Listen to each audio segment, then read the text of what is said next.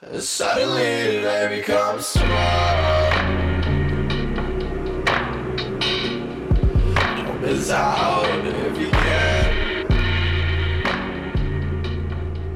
Hi, Jill Hopkins and Jesse Menendez, live from Lollapalooza. We're here with festival opener and our friend, Chicago hip hop artist Kwaku Collins. Kwaku! What up? What up? I gotta say, this is, I think, the idealistic version of somebody who puts in the work and achieves something that they actually want to. Kwaku, take us back to the very beginning when you were just releasing music on your own on SoundCloud. You reached out to Closed Sessions, said, yo, I think I got something that y'all need to hear. Yeah. Take Ballsy, us, by the way, real ballsy. absolutely, right? 'Cause that's like every mixtape rapper in the game.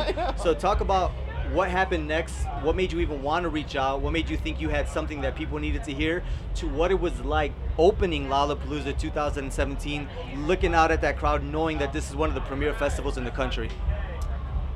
I was, I thought about that when I was on stage. I was still trying to kind of figure out, I'm one of those kind of people where nothing has ever gone this right for me before in my life. You know what I'm saying? Yeah. And so everything is new. Everything that I've been experiencing up until this point is new. You know what I'm saying? I've never played like a Lollapalooza before. I've never been in front of a crowd of that mass, that many people react and respond. So this is all just new to me, and I'm grateful, and I'm excited, and I'm energized, and I'm exhausted. But I mean, to put it very simply, it feels really, really good, and I feel good. Yeah. Now, opening a festival like this is, it's an honor, right? Like, you're Yeah. setting the tone for the whole 4 days, and these kids Yeah. came to party. Tell me a little bit about that POV, that point of view, when you are in the park and they play that Star Wars theme, and then you know that the first note of music that people are going to hear live, it's going to be you. Yeah, that was dope. I'd look out in the crowd at certain points, and I'd see people like sparking up joints. You're like, mission accomplished. This is Passing exactly around, what like this is for. the nondescript label ripped off water bottle that they definitely finished the water in a long time ago. And you're like, it is 12:15 in the afternoon. Exactly. Get it how you live. You know, it's one thing to be able to have a good time with an audience, but Yeah. there's another layer to Kwaku's music that I think is very intentional, and that is that you have a message that you want to convey. Whether it's talking about race relations in this country, whether it's talking about your own identity, politics, is that something that you feel comes through on a Lollapalooza stage? Are you able to let these people know that this is something that's important to you and your music?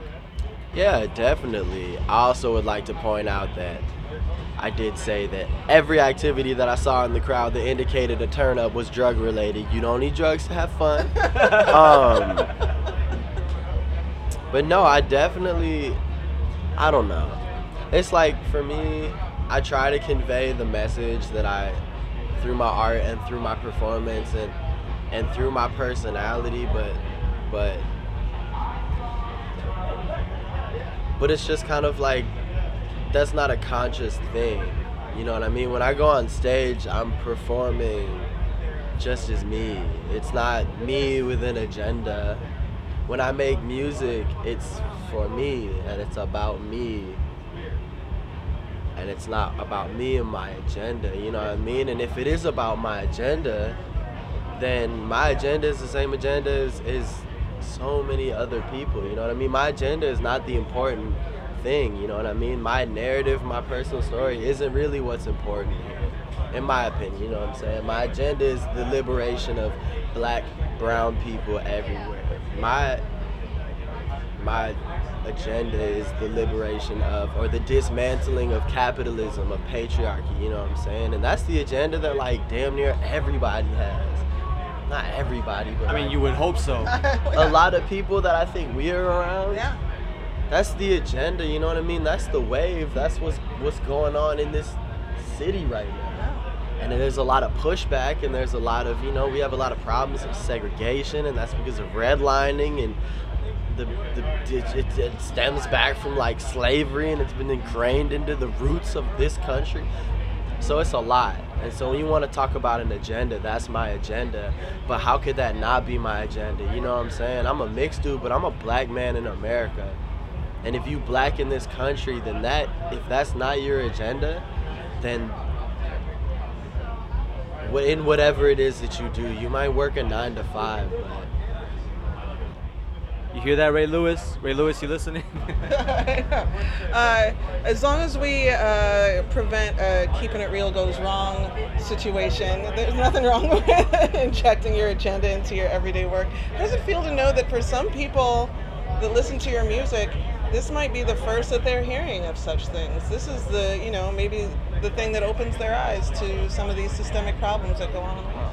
that's the thing about my music, is that it's very rare that I'll come out and say directly what the problem is. It's very rare that I will say the technical term, systematic racism, microaggression.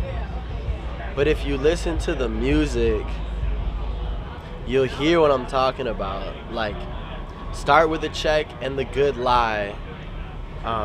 That being something we feel every day. The good lie is that we're in a post-racial America.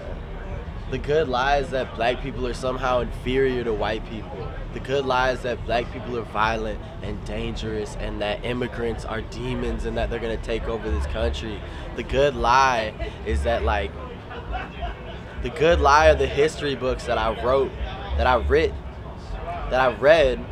when I was in high school and middle school. That's the good lie. And that's something that we, as colored people, as people, as I'm sure, women and people, trans and that community. I don't want to I'm not so good at the LGBT. I know they added more letters, and I'm not trying to be disrespectful in any way. I'm just trying to say that that's the good lie. And I think when you dig that deep, then you find what I'm trying to get at. But I'm just writing about what I'm going through, and I'm thinking about that, but I'm also thinking about you gotta work for that shit. I'm not just gonna give it up. You gotta dig a little bit. I'm a literary dude. This is what I live for, I love picking out and the world's information is accessible at your fingertips. The same machine that you listen to music on, you can look up and find out about these things yourself. Exactly. He's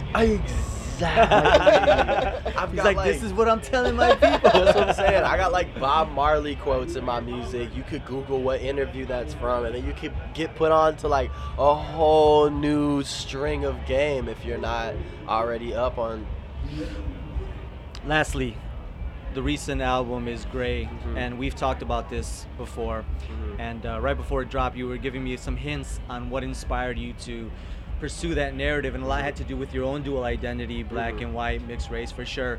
But you were also talking about it as people think of things as being black and white while forgetting that there's this middle in between, which is in some instances the gray. So talk about the gray and what it is that you were trying to get out there with that. Honestly, with Gray, and I think I've got it condensed a little bit more now, but Gray is essentially, in my opinion, the death of binaries.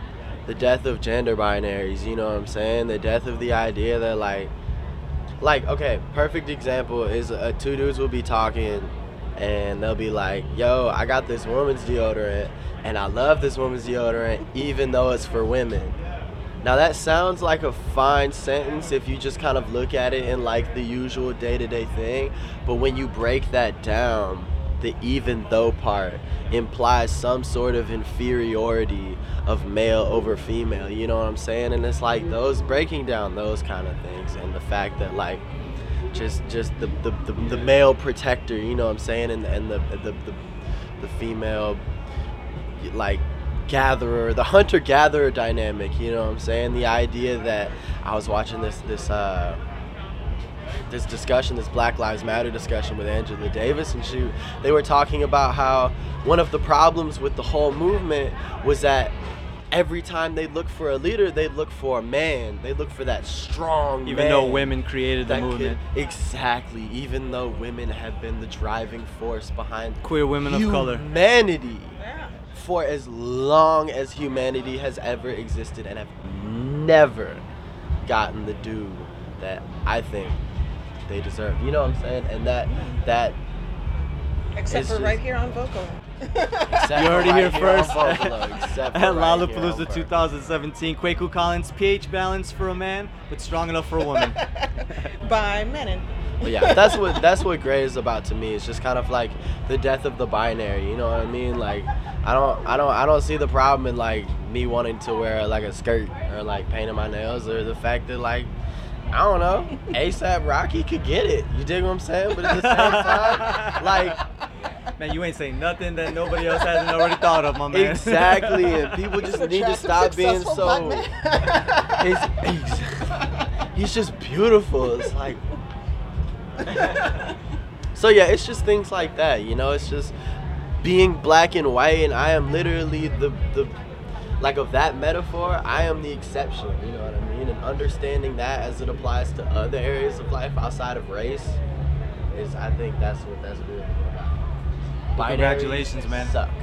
Continued success. Looking forward to more Kwaku Collins. Thank you very much for making time for us. Now, of course, I fucking love you guys. Of course, of course. Well, we gotta pretend like these people. This is the first time they've seen us all together in one room. Oh, word. No, yeah. This is crazy to link up with these guys finally. No, we like, never. We don't have his last album autographed in our studio. Yeah, nah. First time we met him, we heard he was a good rapper. I don't even need Google Maps to get there no more. I live in Evanston, so like, He's got like he's got his own cubicle at the station. yeah. Vocalo exactly. Radio, Chicago 91.1 FM, Lollapalooza 2017 with Kwaku Collins. Go check out the album, Gray.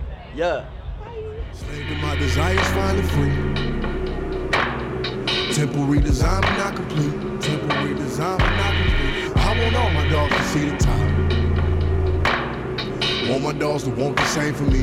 Want my dogs to want the same for me. Mama think I need to see a priest. Hi.